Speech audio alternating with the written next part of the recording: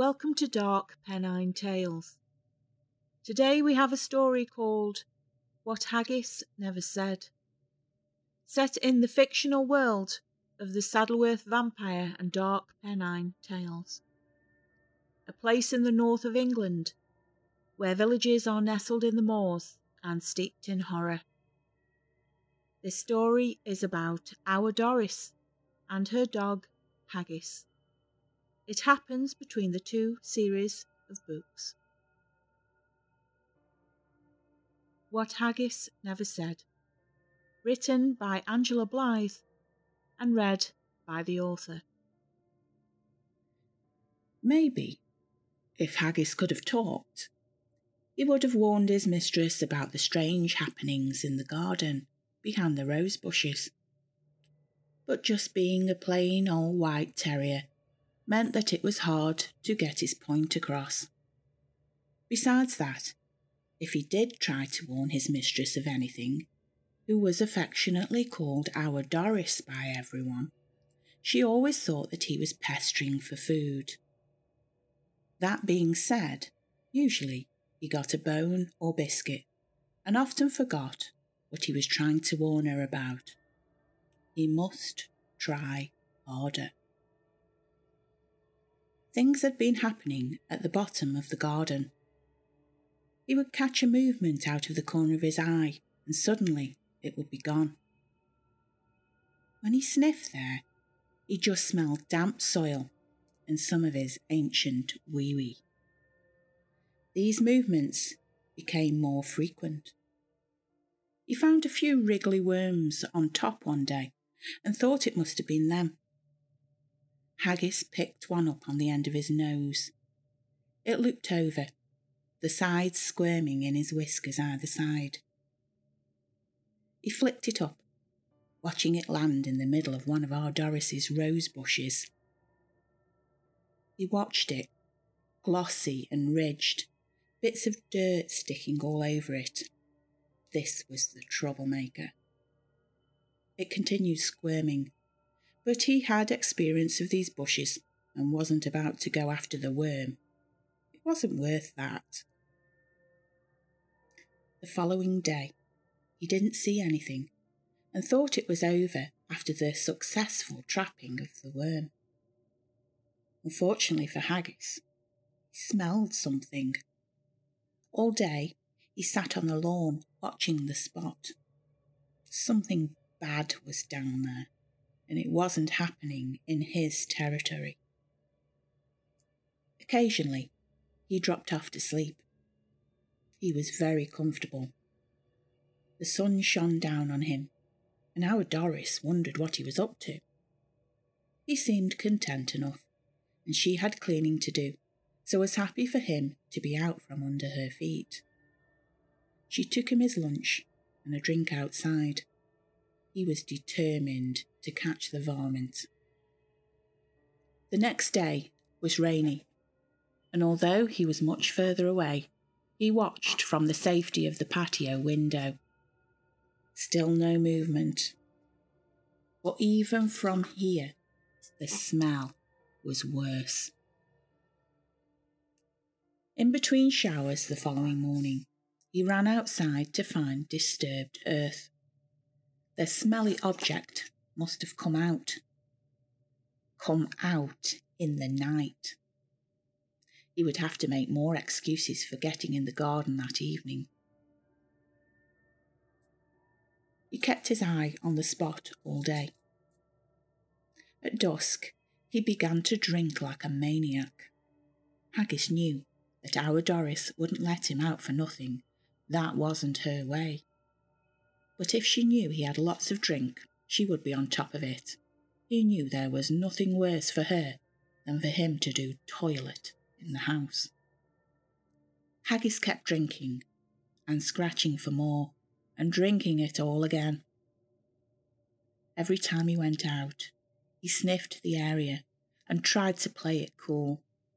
He didn't want the thing to see him. Our Doris got sick of it in the end.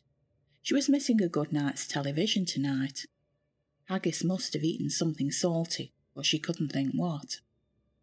our Doris left the patio doors open, and he could come in and out as much as he liked. He was an impatient dog, and decided to force the issue. Knowing he was in the clear for a while, fearlessly Haggis began to dig around the area. The smell was getting worse. This was a rotten body. As he cleared the earth and saw a patch of it for the first time, it moved. In the darkness, under the ground, it moved. Haggis instinctively barked once. Our Doris heard his bark, but thought nothing of it.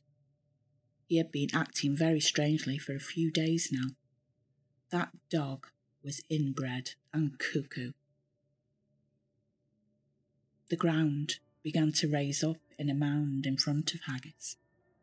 First about the size of his dog bowl, then his dog bed, even more. Haggis stepped back and began to bark over and over again. Our Doris got up out of her seat and walked to look out of the patio doors. Horrified by what she saw, Haggis had been digging around her roses and had made a massive pile of earth at the bottom of the garden. Needless to say, it had rained all day yesterday. The ground was muddy, and Haggis was a white dog. The mess was so bad, even in the darkness at the bottom of the garden. She shut her patio doors. He wasn't coming in until a bubble bath had been run, and she had her apron and marigolds on. Our Doris didn't need this at 8 in the evening. That relaxing evening had just disappeared. Haggis carried on barking. Whatever was inside the earth began to come out.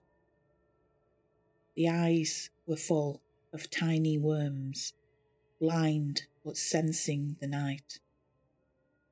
The fur was mangy, patches missing like an old leather coat. Its nose was the only perfect thing on it. It twitched towards Haggis as its front legs pulled itself forward. Its back legs were mangled, but its teeth were bared, still sharp.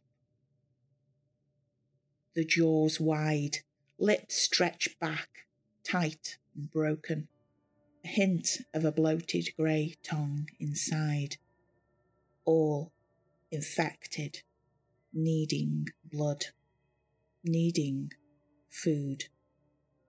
Haggis's barking changed. Our Doris was upstairs. The noise of the running water was deafening in her bathroom. She ran her hand through the water and bubble bath to disperse it. Her plastic apron was on, and she was nearly ready. The noise of the strangulated wolf howl was unmistakable in her garden.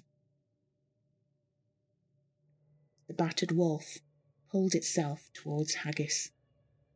She had seen him before. Why this opportunity had arisen, she did not know or care. She could drag herself forever like this and never get tired. Yes, the odd few bits were being pulled off on the grass. After all, bodies tend to deteriorate after 6 months underground. Probably the experiments that they had all unwillingly and painfully undergone had achieved this end. Probably. Haggis backed up even further. Now they had gone the length of the lawn, and he had to get on the step of the patio doors. The patio doors, which were shut. The wolf was at the bottom of the steps. Haggis still barked. That helped the wolf find him, even though she had just one working ear. She began to snap at him. Her perfect nose knew he was so close. He was scared, and that made him even easier to detect. Haggis was trapped. There was nowhere to go. His barking was shrill now. He needed his mistress. He needed anyone. Haggis could feel the wolf catching on bits of his hair. Her tongue reached out to taste him. The smell was so strong. There were pieces of her skin in a trail along the grass. She was relentless. Awadoris opened the patio door, and his bottom was free. He stepped back inside. She held her ornamental sword, which she had taken off the wall, and made a downward strike into the beast. Her sword grating on the patio step reverberated up her arm. The wolf continued. Now Haggis was well out of the way. Awadoris stepped to the side and brought the sword down on the beast's rotten carcass. It was soft, but the bones were still strong. The legs were broken and hanging off, just as they had been when she had killed it the first time. A few hacks to the stomach meant that the abdomen's contents burst forth. Intestines, a purple organ of some kind, and 6 grey wolf babies, their eyes blinking to the moonlight. Inside this zombie she-wolf had been a half-dead, half-alive wolf cub litter. They squirmed around on the grass, teeth already sharp, biting through their amniotic sac. Fluid spurted out over Awadoris's slippers, and she was furious. The mother wolf was still alive, but in no condition to move now, it seemed. She still snapped for Haggis, who was now in the corner behind the television in the other room. Awadoris rooted around in the wolf's stomach for more babies with her sword and found a small one lodged high up inside. Once she had that out, she dealt with them all methodically, before chopping the mother up with a sharp spade. It was a mess, and it stunk. Awadoris sat down on the patio step. Haggis, sensing that all was over, returned to the room to find his mistress calmly resting. He wandered up and sat next to her. "So that's what you've been trying to tell me, is it? That dirty bugger was coming back from the grave? I suppose it's not totally unexpected. Good boy. Well, she's dead now," Awadoris said to him. She stroked him and looked out into the garden. The roses, the lush green lawn, the little fairy lights and the luxury patio set, all waiting for a lovely summer. "Only another 7 buried here, Haggis. Let's just wait a while, shall we?"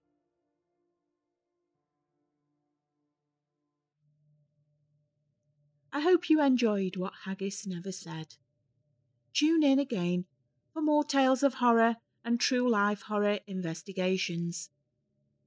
If you have enjoyed this story and want more of the same, my books are available on Amazon in paperback and on ebook.